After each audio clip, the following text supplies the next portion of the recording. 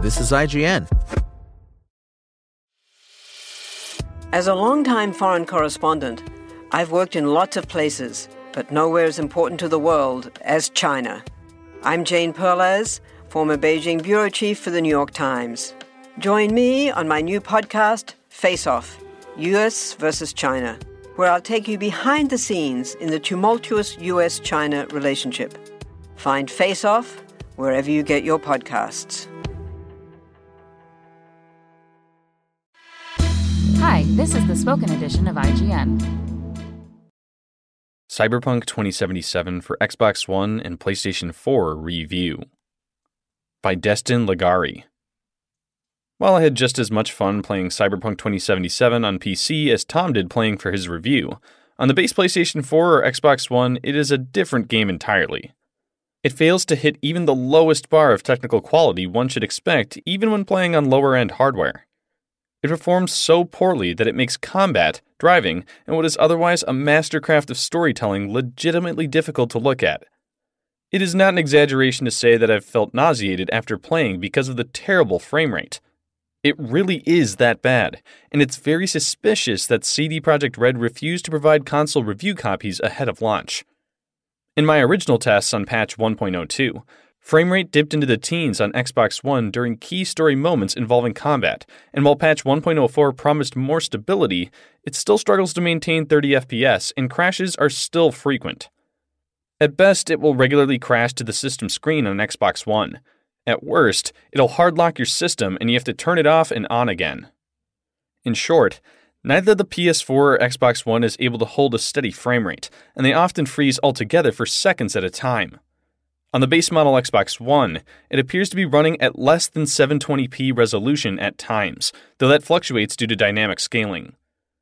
Even so, you can expect to see it drop as low as 10 frames per second during combat, which is all but unplayable, and it's around 20 FPS even when you're doing simple and routine things like walking outside in the introduction. The PS4 is slightly better in performance and stability since patch 1.04, but at the sacrifice of texture load-in time. Characters will often appear blocky while you wait an agonizingly long time for their faces to show up to the party, and geometry or textures will sometimes fail to appear even with all of the effects like film grain and motion blur turned off.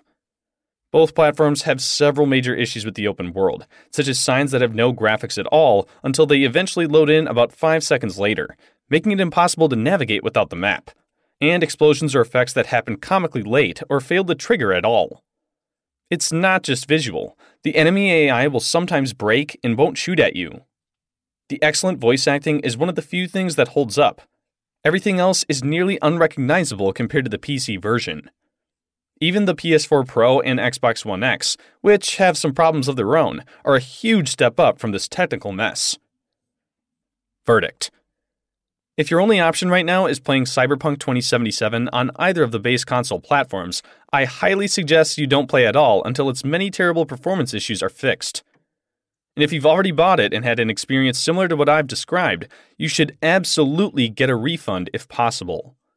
The PlayStation 4 and Xbox One versions are simply not in an acceptable state, and it makes me sad to think that so many people are having their first Cyberpunk 2077 experience ruined this way, because when it works, it's a fantastic RPG. Score 4. Holiday season has arrived, and the new Audible Plus catalog gives you access to thousands of select Audible originals, audiobooks, podcasts, and the new Audible Sleep Collection. Whether you're looking to stay entertained or educated, need a little laugh, or a little help getting a good night's sleep, Audible has everything you need, all in one place. Visit audible.com, and for a limited time, you can enjoy an Audible Plus membership for $4.95 a month for the first 6 months. Want to learn how you can make smarter decisions with your money? Well, I've got the podcast for you. I'm Sean Piles, and I host NerdWallet's Smart Money Podcast. Our show features our team of nerds, personal finance experts in credit cards, banking, investing, and more.